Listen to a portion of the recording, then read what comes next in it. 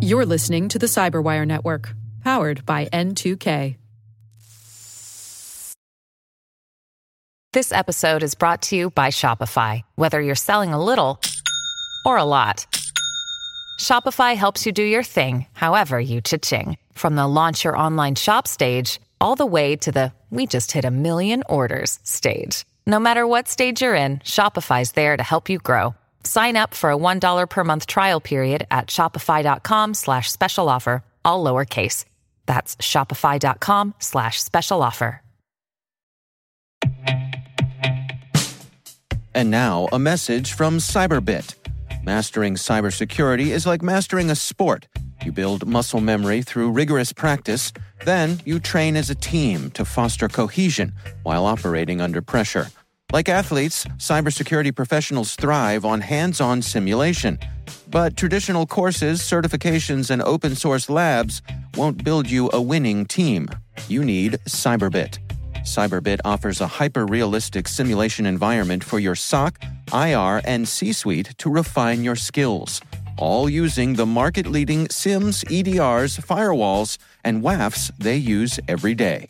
Cyberbit is offering Cyberwire listeners a free live-fire exercise. Sign up your team now at cyberbit.com/cyberwire.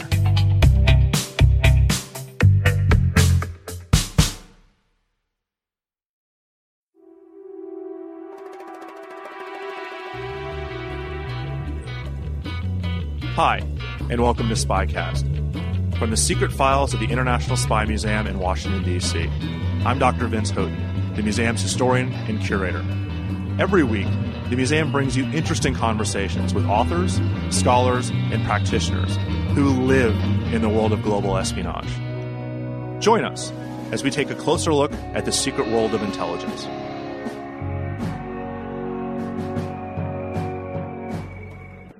This will be a little different theme, a little different mood than the last one. Welcome, everyone. Welcome to Spycast, a live recording. I guess that's somewhat oxymoronic, but live recording of Spycast here at Politicon in Pasadena, California. I am Vince Houghton. I'm the historian and curator of the International Spy Museum in Washington, D.C. And with me is Jon Ronson, who is a Welsh journalist, author, filmmaker, and radio producer. His work has appeared in The Guardian, Time Out, GQ, and many others. He has made several documentary films for BBC, 2 serial series for Channel 4 in the United Kingdom, and he's the author of 9 books, most notably Them, Adventures with Extremists, The Psychopath Test, A Journey Through the Madness Industry, So You've Been Publicly Shamed, and of course, The Men Who Stare at Goats. Now, if you've seen the movie and haven't read the book of The Men Who Stare at Goats, and you like the movie a lot, you'll love the book. It takes it to a whole nother level. If you didn't like the movie, you'll still love the book. All right, it has a very different feel to it than the movie did. That's the joy of being an author of a book that gets turned into a movie. Like, you can't lose. One way or another. If people like the movie, then right? Everyone credits the book, and if people hate the movie, they ruin that wonderful book. Yeah. Yeah, well, in the world of intelligence, it's rare there's a good movie based on intelligence world. So whenever you have anything that's even remotely entertaining, it's great to see. Thank you. I really liked the movie of The Men Who Stare at Goats, but I do recognize that some don't. Yeah. So I was really excited when they put us together, the great people at Politicon, because I heard a lot of your podcasts and some of the stuff that you've done from the UK, and you've said on several occasions that you felt you would make a really good spy, and be part of your journalistic background, watching people. Yeah, journalism. I mean, that's the part I love most about journalism. It's like being on an adventure and watching people and trying to solve mysteries. Either a spy or Scooby-Doo. It's one or the other. Yeah, I feel like a bit of a spy. I was on a porn shoot yesterday in close to here, like 30 minutes in an Uber from here. And yeah, I felt very much like a spy. I was just sitting there watching. And then I thought, fuck, maybe I'm not a spy, maybe I'm like a voyeur. So that's what journalism is as well. There's a fine line between spy and voyeur, yeah. But my favorite part about journalism is mystery solving. Like, there's something that I don't understand and I want to try and understand it. I think that's the thing that leads me to kind of all the projects that you talked about. So, in the psychopath test, it was like, all these eminent psychiatrists and psychologists believe that psychopaths rule the world. And when you think about it, that's like a huge thought. And right. Could I somehow try and solve that mystery? Is it true? And then I thought, well, maybe I can go on a psychopath spotting course and then journey into the corridors of power to try and meet psychopaths. I mean, and then in them, it's like, is it true that there's a powerful secret cabal secretly ruling the world? And is there a way of solving that mystery? Can I kind of sneak into the... Is there? In a way. And so I ended up sneaking into Bohemian Grove with Alex Jones to try and solve that mystery, and getting chased by the Bilderberg Group. And in the new book, So You've Been Publicly Shamed, I guess it's about, what's happened to us, that we act in this very different way on social media. We do the things to other people that we're most terrified would happen to us, and try and solve that mystery. So it's mystery solving. I just made the stupid mistake of reading the comments section on something that I was in online, and I was like, who says this stuff? Yeah. One thing that you didn't mention, actually, that I think that really does qualify you in some respects for the intelligence world in reading The Men Who Stare at Goats, is that you get people to tell you things that they probably shouldn't. And that's really kind of the key focus behind doing human intelligence, is convincing somebody that to give you information that it goes against their self-interest. And that's throughout your book, is these people who just stick around and you convince them and you talk them into including you in their world. Yes. I mean, it took a while. It took a long time to make that happen. It was a hard process. For people who don't know, I should explain. So The Men Who Stare at Goats we discovered, me and a producer called John Sargent, discovered that there was a secret unit of psychic spies who weren't just remote viewing. Remote viewing was already out there as a thing. People already knew that there were these psychic spies that were sitting in a room in Fort Meade, Maryland, trying to be psychic, which sounds incredibly exciting, a secret unit of black op psychic spies. But then when you met them, you realize it was like a nightmare, because they were black up, which meant they had no coffee budget, so they had to bring their own coffee into work. And after like 20 years, they really started to resent that. And they couldn't get any kind of work done on their building, because they were black up, so they didn't exist. And it was just a nightmare. And basically, what is psychic spying? What is it really? It's sitting in a room trying to be psychic, like sketching shit down on a piece of paper for like 20 years. It was a nightmare. So they were all like embittered, and they all kind of hated each other, and they all got really excited when one of them psychically divined. They couldn't open a door, like a door had been painted closed. And they couldn't get it open, and it was really hot, and they had no air conditioning, so they were like desperate to like kind of open the door. And one of them, Joe McMoneagle, psychically divined what the key would look like to open the door. And everyone was so happy that they'd finally definitely done something psychic. And they kept on saying to me, Joe McMoneagle, he psychically divined what the key would look like. And then I went to see Joe McMoneagle, and I said, is it true? Did you do this? And he said, no, well, actually, what I did was I just kind of got some plasticine and put it in the lock and then took it to a locksmith. And he worked it out. So even that. But then what we discovered, it's like that, when all that came out in the mid-90s, everyone was so excited. They didn't do what just by incredible luck, I think this is like the most, just the best question I ever asked somebody. So I was interviewing this guy called Ray Hyman, who's a skeptic, a sort of leading member of the skeptic community. And Ray Hyman was tasked to judge these psychic spies by the CIA. They wanted to close down this unit because it was costing too much money. So they asked Ray Hyman to kind of, what's the word when a psychologist goes in and psychoanalyze? Or just sort of, I don't know, just sort of write a report on them, knowing that he'd say it's all nonsense because he's a skeptic and he doesn't believe in that shit. So, and that's exactly what happened. So when I was with Ray Hyman, I said, yeah, by the way, when you were in there, was there anything else going on? And he said, yeah. And he sort of tried to remember. He said, yeah, there was a There was a guy called Stubblebine, a general called General Stubblebine, who thought that he could burst clouds just by pointing at them. And there was a colonel called Jim Channon, who was training his soldiers to only eat nuts and grains for a month. And then suddenly, and that's all he could remember, and then suddenly had these two names, Stubblebine and Channon, so we found them, and it turned out that Stubblebine wasn't just trying to burst clouds. This was a guy with 16,000 soldiers under his command, and he wasn't only trying to burst clouds, he also thought that he could walk through his wall. He was training to walk through his wall, because what is the atom mostly made up of, he said to me? Space. And what is the wall mostly made up of? Atoms. I mean, to me, the key word in this is mostly. But he thought, we can merge the spaces. You know, if I just sort of train hard enough, I can merge the spaces. So he'd get up from behind his desk at Arlington, and he'd kind of break into it and just sort of bang, and just hit his nose on the wall and fall over. And he said to me that luckily he was going through a bad divorce at the time. So, like, if his nose was bruised, people would put it down to, like, kind of domestic abuse. And then it turned out that Jim Channon was doing this incredible amount of stuff. Like, he was involved in units that were trying to, well, at one point, am I talking too much? No, go for it. Okay. At one point, he was training his soldiers to go into combat armed with baby lambs, and then with sparkly eyes. Yeah, with sparkly eyes, he would give the enemy an automatic hug. And if that wasn't enough to pacify the enemy, like in some crazy world where that wasn't enough to win the war, they could blast discordant music at the enemy, like acid rock music out of sync. And if that wasn't enough, you'd be allowed to kill them, because he was a pragmatist. And then we discovered that there was this other secret unit that was connected, where they were training to kill goats just by staring at them. And all of that just came from asking.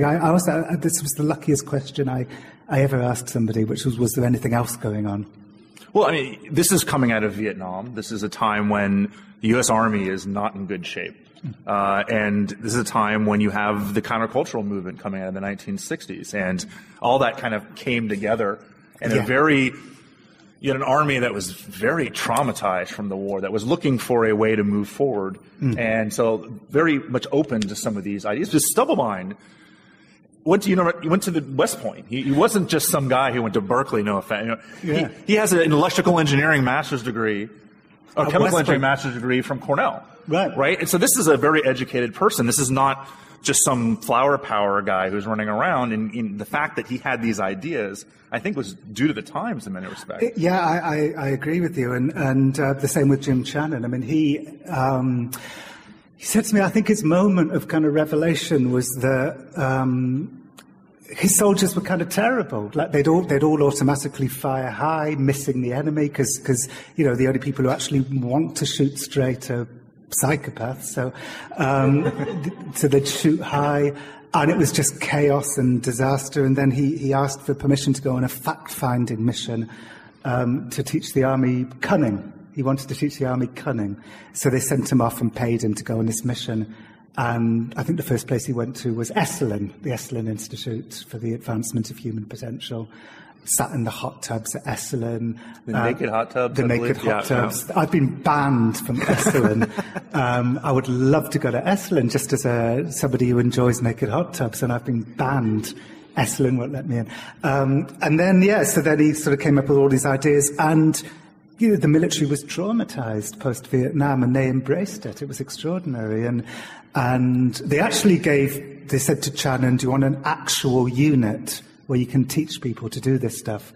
And Channon said no, because he kind of knew that it wasn't going to work. It was all kind of bullshit. But he thought if it was just a kind of idea that would float with, and sort of embed itself within the military, then perhaps... I think he said at one point, if you reach for the impossible, Channon really was a pragmatist. If you reach for the impossible, if you try and kill goats just by staring at them, then maybe on the way to that, you'll find something real and practical. Well, isn't he the one that came up with the all-time famous motto for the Army, or was that somebody else? The be all you can be? It was somebody, I believe it was a man called Frank Burns, but he was like a fan of Channon's. who was sort of inspired by, by this new way of thinking that Channon gave to the army. And yeah, one real thing that came out of it was the slogan, "Be all that you can be."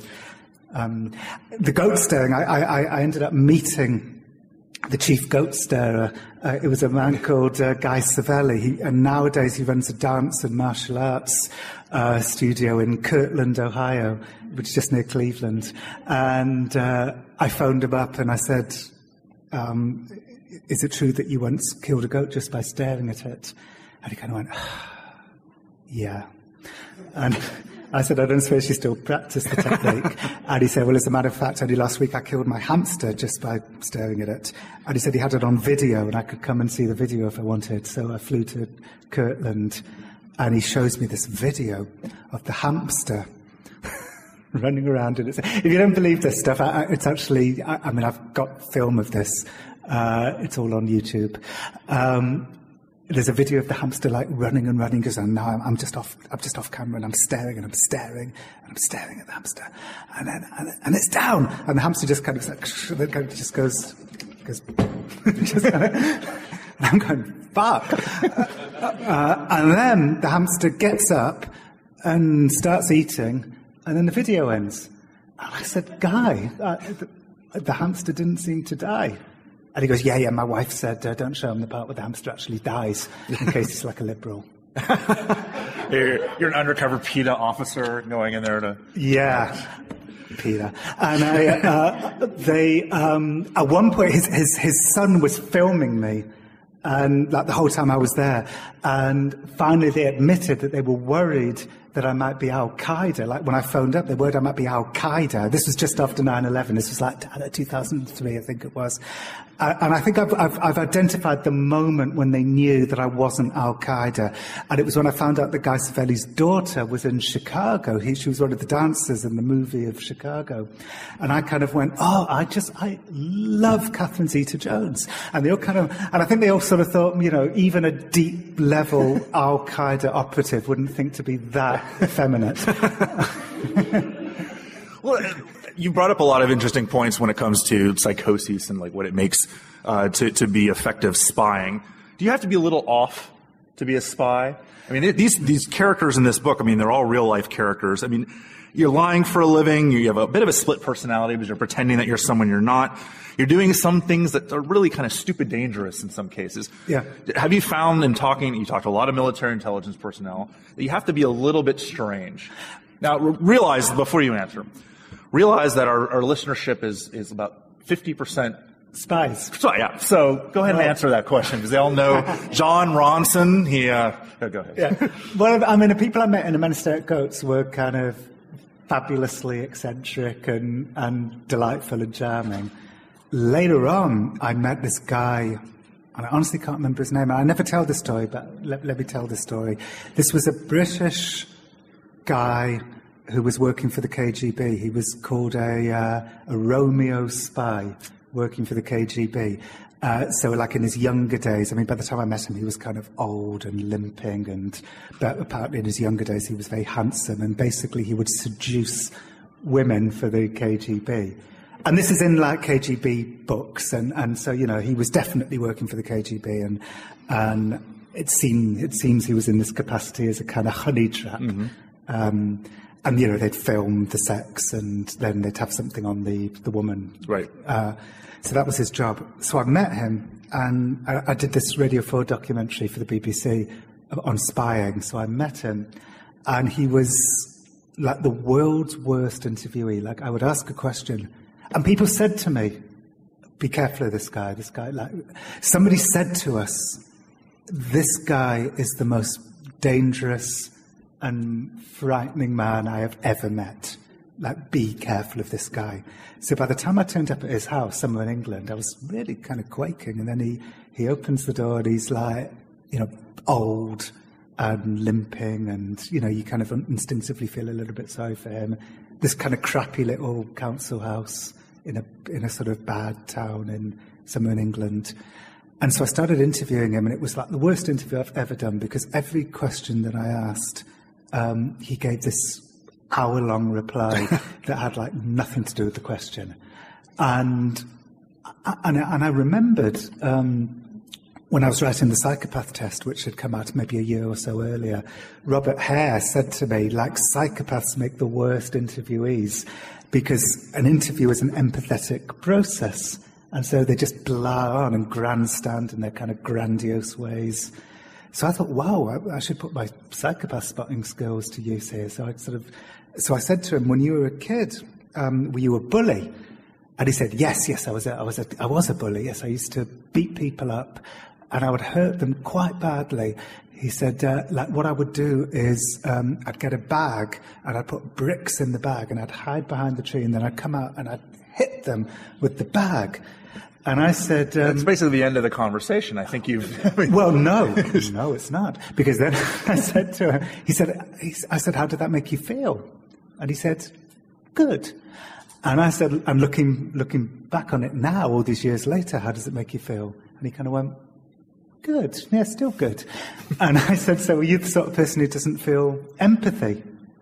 And he said, I remember he said, you've got to the nub of what a crank I am, because when a dog dies, I feel incredibly upset and I can't stop crying. But every human being that I've hurt or killed, he said. Yeah. What really stands out to me about The Men Who Stare at Goats is how it's become, a book is over 10 years old. I guess 2004 is when you published it. It's become really interesting and relevant again with the conversations about the torture report and about kind of cleaning up the mess that was made during the war on terror, for lack of a better word. Because really what you were looking to write this book was trying to understand and explain the path to Abu Ghraib.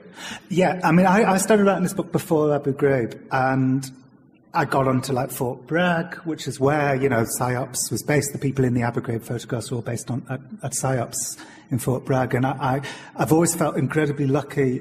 My timing was incredibly lucky. Like, I got onto Fort Bragg just before the Abu Ghraib pictures came out. After that, they just shut down. And I was looking for Goat Lab. Fort Bragg was where they would kill the goats just by staring at them. But anyway, after the Abu Ghraib pictures came out, I got really curious to see whether there was any kind of line, any kind of path that begins. Because what you would hear, like, time and time again, is so interesting. You'd hear this at Waco, and you would hear it to a smaller extent at Ruby Ridge, and at Abu Ghraib and at Guantanamo Bay. Like, every time the US military had people, like, encircled, it would become like a kind of experimental lab to try stuff out. So at Ruby Ridge, I remember Randy Weaver told me that at Ruby Ridge, I'm sure people can remember, it was the family of white separatists, and the mother and the son were killed by the FBI, and then a siege started. And they had all these kind of weird experiments going on. They had this robot that they'd never used before, like, going up to the door. And then a couple of years later at Waco, they were blasting music, like, these boots are made for walking, and one of these days these boots are going to walk all over you. Nancy Sinatra would make me want to surrender. Right. And, hold that thought. So they tried that out, and then they were trying out subliminal sounds. They were going to try and, like, lace silent sounds underneath the music, where, surrender, this is the voice of God, surrender. And they were, like, talking to this expert in silent sounds called Oliver Lowry. I have no idea whether they actually did try that, but I know that they tried to try it. And then at Guantanamo, the same thing would happen. They would get these guys. This guy interviewed from Guantanamo called Jamal Al-Harith, and they would put him in a room and they would play him. They would just put him in a room with a ghetto blaster and play him an all-girls cover band doing Fleetwood Mac songs. And they'd just sit there. And he'd listen, and then they'd turn over the tape. I mean, what the fuck was that all about? I said to Jamal, like, what was that all about? I said, were they being nice? And he was like, this was Guantanamo Bay. And we don't know. I mean, Jamal didn't know. I don't know. But that happened. And they weren't blasting it. They were playing it at like a normal volume. Nice level, like, oh, this is pleasant. Yeah, we know that blasting stuff was happening. Obviously, everybody knows that now. That was happening in Al-Qaim. This Newsweek journalist called Adam Piori was told by a PSYOPs person to go over there, look what's happening inside that shipping container. And inside the shipping container, they were blasting Metallica, Enter Sandman, while flashing a strobe light at this guy inside the shipping container.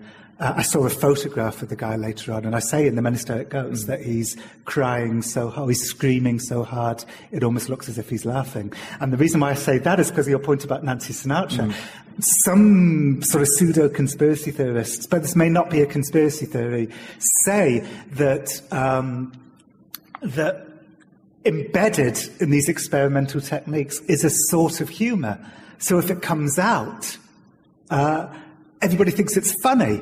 And when people think it's funny, everybody loves funny. So like, nobody wants to think, oh my God, maybe it's horrific, because everybody likes the funny thing. So, and that happened with Barney the Purple Dinosaur. So, Adam Piori, who I really hope I'm not over talking here, I'm just remembering all of this stuff. So Adam Piori phoned up Newsweek and said that the weirdest things just happened. This is before, crucially, I think this is before Abu Ghraib, when people thought that torture was still funny. He said they're blasting Metallica. And Newsweek said to him, get a complete playlist. So he started phoning people up, and one of the songs was Barney, the I Love You song, Barney the Purple Dinosaur. And it was hilarious. Honestly, before Abu Ghraib, if you go back and look at the cuttings, the big torture story in Iraq was Adam Piori's story about blasting Barney the Purple Dinosaur, and everybody thought it was funny. In both my book, The Minister It Goes, and also in the movie of The Minister It Goes, there's a clip of Katie Couric laughing about it, saying, I'm a parent, Katie Couric is. And then they cut to Al Roker, and he makes a joke about it. If Barney doesn't work, then they switch to the Teletubbies, and then that crushes them like a bug. And everybody thought it was funny, and so they got away with torture because it was a funny story. Well, I tell this story all the time, and you actually talk about it in your book of MK Ultra, which audiences now find it hilarious that we were dousing people with LSD and trying to see what happened. And even before that, it started with pot, to try to see if pot would be a way to make people loosen up for interrogation. And I jokingly say, well, they found it didn't work, but their snack bill was really high, and ha ha ha. Right. But MK Ultra is one of the most ominous programs. I mean, one of the most horrific. With the body counts and just. Yeah.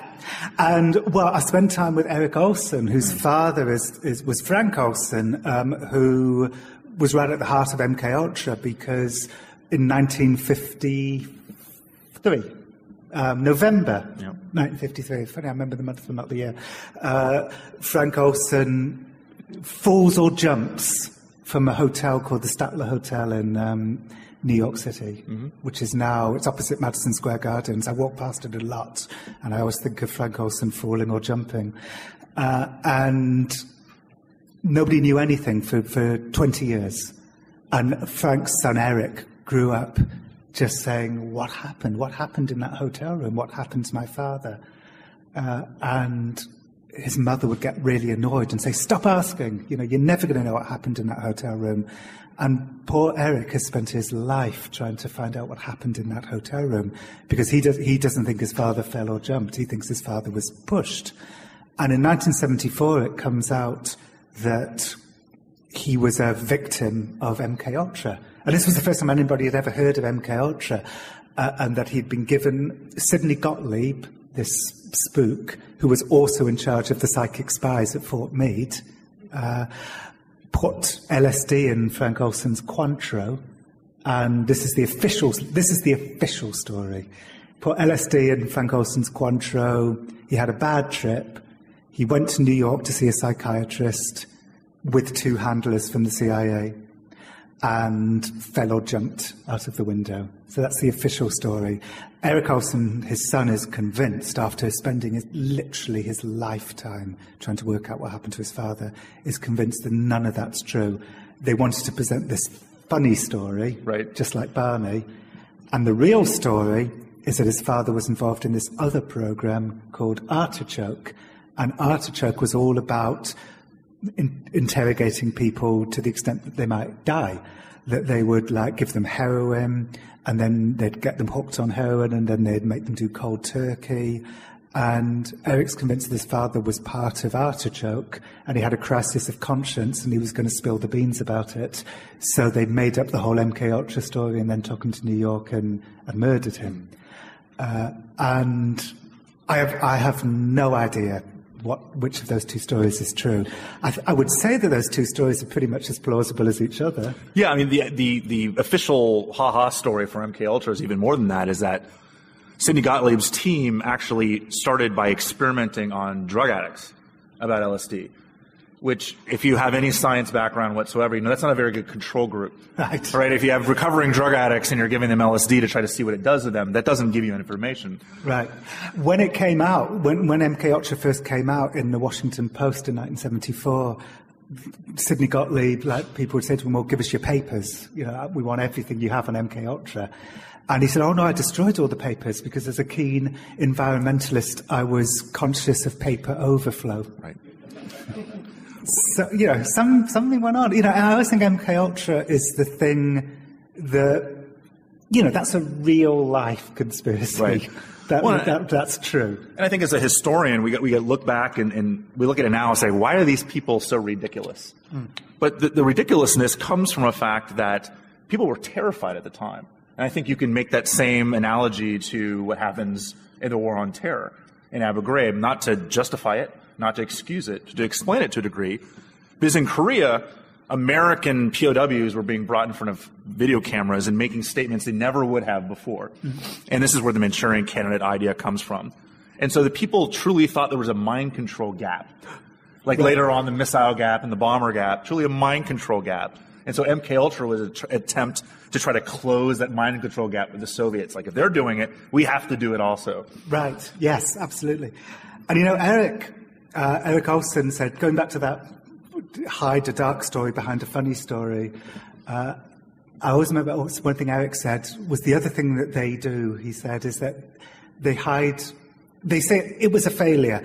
Sidney Gottlieb has to be one of the most incredible people in human history. He not only, certainly in modern American military history, he not only was in charge of the psychic spies at Fort Meade, and he wasn't only in charge of MKUltra, he also went to Cuba to try and put a bomb in Castro's cigar, and he tried to poison Castro's wetsuit. Am I remembering this right? There's 600 times the CIA tried to kill Castro, according to the Cubans. Everything from botulism toxin in his wetsuit to putting thallium salts in his shoes so that his beard would fall out.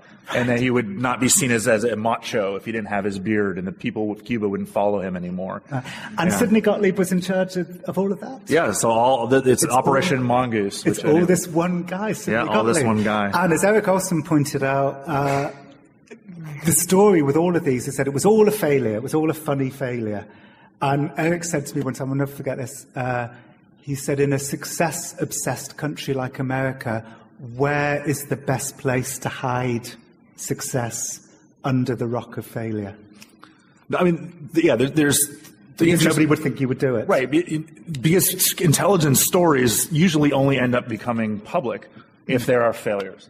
When there's successes, the sources and methods that you have to protect. And so you have these big failures that you can't cover up, 9/11, Pearl Harbor. But if you want to cover up a true success story, having some kind of wacky conspiracy theory, that's wackier the better.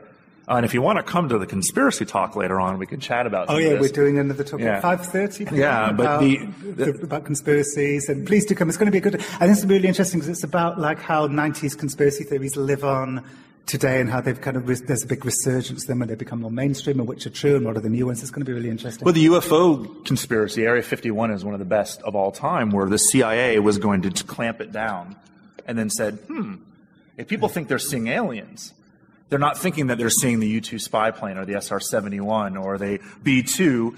So They said, let's kind of push this conspiracy as much as we possibly can. That's right. What was the name of the guy who was like in charge? There are a couple, so there's no one guy. But this is Alan Dulles is really the person that thought of this idea and who said, was the head of the CIA. Right, head of the CIA who made it. 1950 and 1950. He was Eisenhower's CIA chief. Right. And basically he was the one that really, in your book, you talk about the fact that he understood the mind is like the next place that warfare would take place and intelligence would take place. That's right. By the way, I met one person who met Sidney Gottlieb, and he said that the one tidbit I remember from that meeting was that Sidney Gottlieb, it was a sunny day, and Sidney Gottlieb sat with his back against the window, so the other guy would be the one with the light in his eyes. I'm surprised he sat in a room with windows at all. Some of these ex-spooks are pretty suspicious about things. By the way, are we allowed to open this up for questions? Oh, absolutely. I was about to say, I have one last question, and we're going to open it up to questions. There's 2 microphones on each side. If you have a question you want to ask either of us, please do that. So let me ask you the question. This is a kind of counterfactual history. The people in the book make it seem ridiculous because the people themselves are ridiculous. And these are personalities that you just meet them and you're like, this guy's bonkers. Would it add to the legitimacy of the mission overall, knowing what we know about the Cold War and how afraid people were, if these people were more normal? I know it's kind of a thought-provoking, waxing philosophic question, but it's very easy to make this satirical or farcical because the people are so out there. They're so easy to chuckle at. Right. Can we understand the mission a little better and say, all right, look, you had to do everything you possibly could at the time to try to fight the Russians. If the people weren't so crazy, would this be a little more legitimate, a little less satirical? Well, I mean, what popped into my mind as you were saying that is eventually I found at least some of them not ridiculous, but sinister, sort of frightening. Okay. There was one guy in the book who, after my book came out, went on Art Bell and said that I'd faked it all, like I'd never met him. And then immediately emailed me and said, I'd forgotten that I met you, and I just went on Art Bell and said that we hadn't met, and I'm really sorry, I'd totally forgotten that you came to my house. So plausible deniability, right? Absolutely. And I'd filmed it. Like, I made a documentary series to go with the book, Minister at Goat. So everything that I did while I was researching that book is all on film. So there's film of me at his house meeting him. Right. And I thought, that is so, you're a colonel. Like, you could behave a bit better than that. Well, if he was a colonel and behaved a little bit better, he probably wouldn't be in a unit that was staring at goats trying to kill them with their mine bullets. Yeah. So if there are any questions, please, you can come to the mic. If not, we will keep chatting. Oh, here we go. Hi. This is the great Carrie Poppy, who I don't know if any of you know her brilliant podcast, Oh No, Ross and Carrie. Oh, thank you. Carrie's just spent the last year or so infiltrating Scientology. Scientology, that's right. Similarly, I was just thinking, you were saying that you feel you would be a good spy. I've always felt that way too, and we do similar work. I do immersive journalism also. But when I think about my work and the kind of person it takes to do my work, I think compassion is really important. That being a good journalist means having empathy and understanding everyone's point of view on all sides of the story. And listening to you guys talk about spies, I'm thinking, oh, you know what, that requires a certain level of ruthlessness I might not have. And I'm wondering if that makes you second guess whether you'd be a good spy. That's interesting. And I think the reason why The Minister at Goats is probably my least favourite of my books is because it's probably the least empathetic book. I think I was so kind of astonished by what I was finding out. It's kind of history. I still write it in my sort of funny, silly way, but it was much more a book about fact-finding than it was about trying to get inside the heads of the people and see the world through their eyes and be empathetic and compassionate. And there's a kind of element of that in the book. And we sort of talked about it a little bit today about how, they were trying to do wonderful things. And in answer to one of your first questions, the reason why they wanted to talk to me, most of them, was because they were proud of what they did. Yeah. They were trying to find kinder ways of waging war. And they were kind of proud of that, and rightly so. And the military, I guess, should be trying out this weird shit. Like, that's what the military should be doing. Is if you're fighting fair, then you're doing it wrong. I mean, you need to find every possible way to defeat your enemies. And, positive, many positive things have come from the military. The high visibility jacket came from military study because of out-of-the-box thinking. But yeah, I agree. I think, empathy and compassion, and the older I get, I mean, in my book about public shaming that I just brought out, that's entirely a kind of exercise in being empathetic about people who social media destroyed. But The Money Story Goats, funnily enough, is a slightly more kind of brittle book than that. I think because it was a slightly different mission. The mission was to try and find out what the fuck was going on. Let me push back a little bit, actually. I think you need to be ruthlessly empathetic if you're going to be an effective intelligence officer. You need to understand what makes someone tick. You need to get inside their heads. You need to figure out what is going to make them do what they shouldn't be doing, what they naturally are averse to, essentially committing treason against their own country. So you need to get inside and figure out what makes this person tick. Are they someone that I can influence from money or influence ideologically? Or can I placate their ego and talk them up and make them think that they actually should be much higher than they actually are? You can't do that if you're not empathetic, if you're not really understanding what makes a person do things. And then the ruthlessness kicks in because you're going to exploit that for everything it's worth. So it's not like you want... But the ruthlessness is the main driving force. Right, but you can't do it if you're not empathetic. People try, right? People wash out of the Director of Operations and CIA because they can't figure out what makes somebody tick, because they're unable to get inside people's heads. And that's where that empathetic part comes into play. So, yes, sir. Hi. Thank you. I enjoyed your discussion. Thank you. With regard to the intelligence community and thinking that these people are intelligent, perhaps, is there any credence to... Is there a certain entry-level test involving IQ that allows one to be part of the intelligence community or not? And secondly, with that in mind, who's... Vince, I'm hoping that you... Yeah, absolutely. Okay. So the specifics are classified, and I'm not saying that just to be kind of douchey about it. But when you're going into any kind of special operations, there's a battery of tests. For instance, I took the one for Special Forces when I was in the Army. And you're taking tests with questions like, what in the world are they asking me? Would you rather kill your mom or your dad? Why? And you're like, what? Wait, neither. I mean, can I say neither? Is there none of the above? And there isn't. Like, they're trying to kind of see how you tick. There are, IQ tests are less used because if you're even going to be sniffed at by most intelligence agencies, you have to have an academic background that shows that you're pretty intelligent already. For every job at CIA, there's about 1,000 or more applicants. So they have the pick of the litter, and in most cases they're looking for people that have a pretty distinguished academic background. You go beyond that, you're taking polygraphs, you're doing other things that are necessary to get clearances. Again, I can only get into some of that, but you are going to be put on the box, the polygraph. They're pretty good at figuring it out. They're not always perfect, because every so often you'll get an Aldrich Ames, or you'll get Bob Hansen, or you'll get somebody who is a traitor, who they can't figure out through this huge battery of tests. But for the most part, they're not bad. When you see stuff like Abu Ghraib, where these people go off the rails, these were essentially non-trained National Guard people who had come in. And when you look at, not to excuse their actions, because their actions are inexcusable, but every MP I've ever talked to, like a professional Army MP who's gone through full-fledged or active Army guy, says, none of us would ever operate like this. Not just because of Geneva Convention, just because it doesn't work. It's not part of the training. And so you don't want somebody who's a little bonkers. You want somebody who's pretty level-headed, who's going to understand how the world works. I do interviews all the time about the feasibility of Hollywood movies. And one of the last big movies that came out was The Mission Impossible. It came out a couple years ago, if you remember, Tom Cruise hanging from the plane. And in an interview with Vanity Fair, and they're like, is that accurate? I'm like, that person would be fired the minute they stand up the ground, because millions of dollars of training went into getting somebody like Ethan Hunt ready for these missions. And taking these ridiculous risks are just not what they're looking. You're not looking for psychopaths.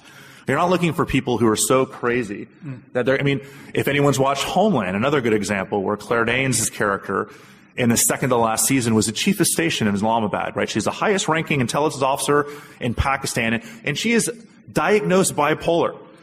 Never, ever, ever, ever in the real world would you see that happen. Because you want people that are willing to take risks, but very calculated risks. And I think you actually run a lot of people who talk about in that book. These are calculated risks based on the time period you're dealing with. I remember, for the next question, I remember when I was doing one of my psychopath spotting courses, there was a military recruiter there, and I said, so do psychopaths make good military people? And he said, no, we don't want psychopaths in the military because they make terrible team players. They destabilize a unit. Yeah. Oh, sorry, I'm taking over your... Oh. Hi. Hi. Oh, I'm really short. We can still hear you.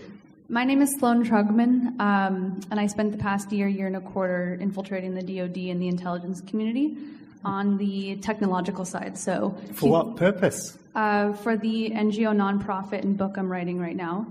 I deal with information and the democratization of information. So it's not just human intelligence, what we're talking about here. I deal with the technological intelligence gathering. So poly and high academia is definitely important when you're applying, but there's so much more that goes into it. And also so much more that deals with the post-mid last century of intelligence gathering, which is spies as we know it. So question for you, because I kept hearing, I guess, themes, and something that I think about as well is, I don't believe the empathy note, it's about essence. And in the role of the analyst, so we're dealing with human on your guys' side, how do we get into the role of the analyst, the person that does put the case files together? In the future of intelligence, it's going to be dealing not only with this mid-last century of person-to-person, spy-to-spy. So how do you see a future? Not from the cross-section that you guys expert in, but this next generation.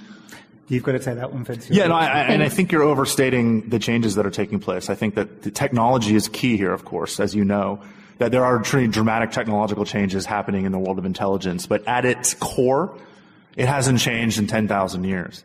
All right, the idea of convincing somebody to give you information that they shouldn't otherwise. We joke somewhat in the Spy Museum that espionage is the second oldest profession. And some others joke that it's less ethical than the first. Technology has made it different to spy. I see what you're getting at, and you're yes. Not just technology, but so when you are gathering, so if you are doing spy to spy, so what are modern psychological developments that are no longer in the 50s, 60s, and 70s that can play in? So Vipassana, values, getting to the essence, looking at more from a outlier perspective of intelligence gathering to not empathy. It's like the opposite of empathy. Yeah, I think there's an all of the above philosophy here. I know analysts who are hardcore, just the facts, ma'am types. A lot of the military analysts are just hunkering down and saying how good are their tanks, how good are their aircraft. But leadership analysis, which is another key component, she's got a follow-up. Here we go. What? Sorry, something that I didn't put into this is also enterprise influence. So the role of the fifth estate, like networks. So Google collection of information, trails, and kind of the softwaring that the FBI and the CIA to do full profiling. So that kind of is the second tier. Sorry. Yeah, again, I think it's just a different ballgame with the same thing. And you can really, that's a question for tomorrow, and I'm not trying to push you off. There's a great tech and privacy panel where you're going to get me and Jason Leopold and Ted Lieu and John McAfee, who invented essentially the world of virus software, antivirus software. It's a little inside baseball probably for this conversation, but I'm not blowing you off. We'll deal with it for sure. Let's go right here. I'm not sure how to formulate this. I have a spy network in mind that's posing the greatest danger to the United States and the Western world. It's not one of these big state actors, because we usually see them coming.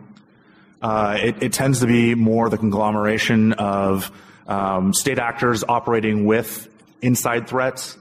And I'm not going to bash Snowden here because I'm very much on the middle ground when it comes to Edward Snowden. But the real damage can be done with somebody who we trust and who has access to information and decides to either work with or release information to somebody working for a foreign power. And my answer is Trump. Or Trump. I was going to say the Muslim Brotherhood. You know, I think it's certainly naive to understate the power and the potential danger of Islamic fundamentalism, or whatever you want to call it. I think the fact that we have a very good counterintelligence operation here in the United States. It's very difficult to work your way in. The FBI is very good at this. Just shows, you get these. The DNC hack actually shows how weak SVR is, how weak the Russians are. Their last real attempt at infiltrating sleeper agents into the U.S. community was the Russian 10 that were arrested back in 2010. If you're from New York, these were 10 Russians led by Anna Chapman, if you remember her.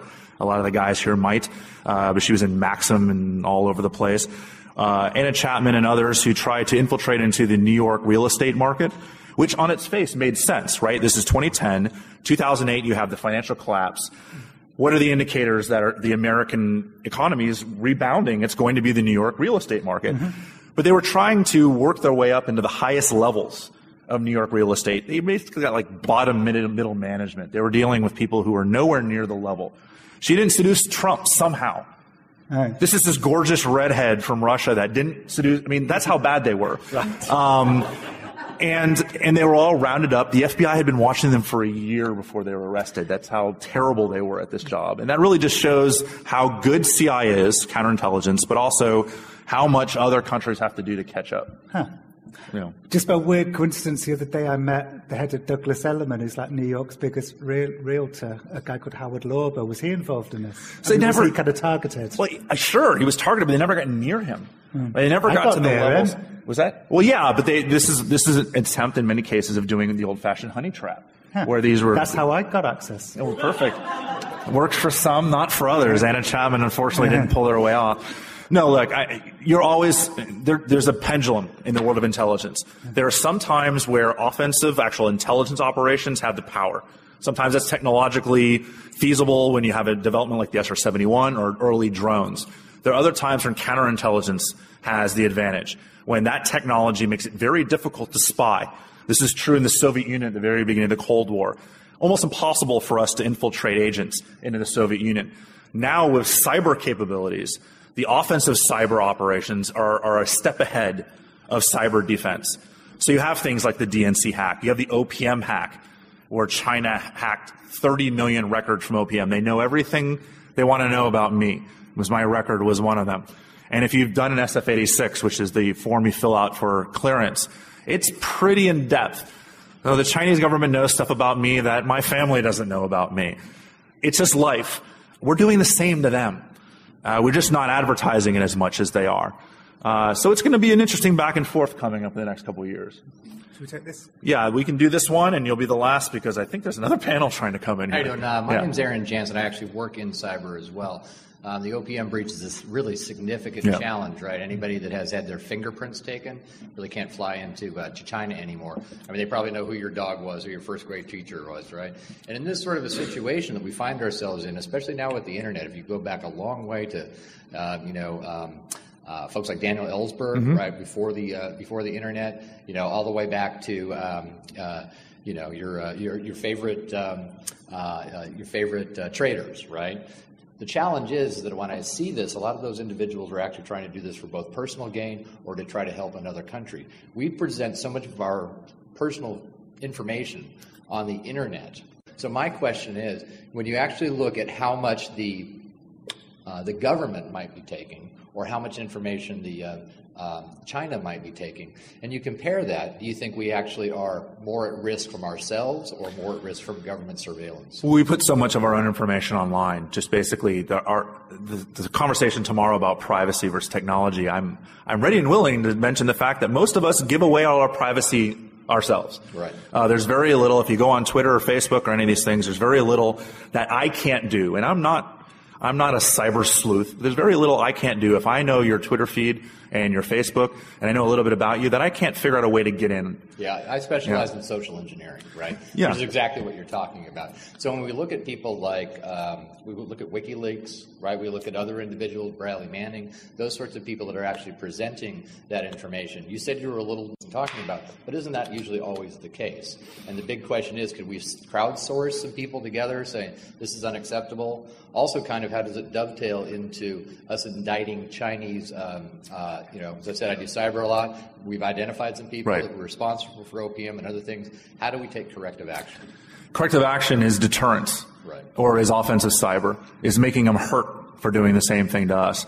Kind of around your point, I want to bring up, and then I think we need to move on, is when John Walker, who was a famous American traitor who passed along 1.4-ish million documents to the Soviets, he had to create a spy ring to do it. He had to recruit his brother, he had to recruit his son, his neighbor, and it took them months to steal 1.4 million naval documents to pass along to the Soviets, maybe in years. Minox camera, right? Minox camera, taking it one by one. Edward Snowden did it with a jump drive, right, and just walk right out the door. And so the ability to steal information is way easier today than it has ever been before. But that's true for us also, right? I mean, we still are the only country on earth that has used a cyber operation to actually create physical damage, and that's Stuxnet.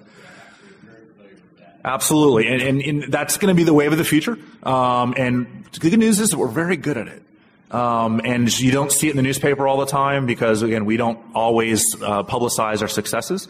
Our failures get publicized, like the OPM hack, but not always the stuff that we're doing to try to retaliate for that. Sure. But you have to weigh the two. I mean, that's the one thing you talk about in this case is when you have massive attacks against the United States. I'm going to sound such like a government shill right now. When you allow massive attacks against the United States, whether it's a 9/11 or if it's in Orlando or something like that, people get very, very afraid. And people make shitty decisions when they're afraid. Look at the Patriot Act, right? So you have this back and forth pendulum to when you have opportunities, when people are afraid, they're going to make bad decisions. You have to make that trade-off. You have to say, how can we prevent these kind of attacks? Because then we can actually have a rational conversation about what is the fine line between openness and transparency and security. What is that line? Because when we're terrified, the line goes way to the security side, right? Let's spy on every Muslim. There was a conversation after 9/11 of rounding up Muslim Americans and putting them in internment camps. It wasn't a very long conversation, but it was a conversation. And then you get a time when there's been 15 years since a major attack. All right. Now, Orlando was a minor attack. Anyone who died in Orlando or anything, it was not another 9/11. And so you have that pendulum swing all the way over to the other side. And also not necessarily an Islamic motivated attack. Also not necessarily ISIS motivated. It could be, we don't know yet, but who knows? And so the pendulum swings to the other side where people are saying, we need to know everything. The government needs to be completely transparent. And it's because we're making decisions based on the time and not logic. And there needs to be this happy medium in the middle. And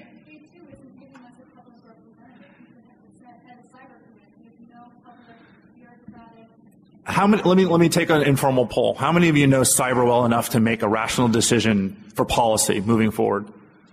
All right. Other than the two of you, I don't want any of you making decisions for me. Sorry, I'm being dead serious. That's the real problem, and that goes back to the founding of the country. We're in the Hamilton room right now.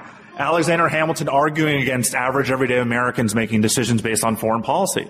Right? That's why the original Constitution was designed the way that it was. That's one of my favorite songs as well. Exactly, right? Yeah. Now everyone learns history through musicals. It's awesome, right? Where the Senate wasn't voted on by popular vote because the Senate was in charge of foreign policy.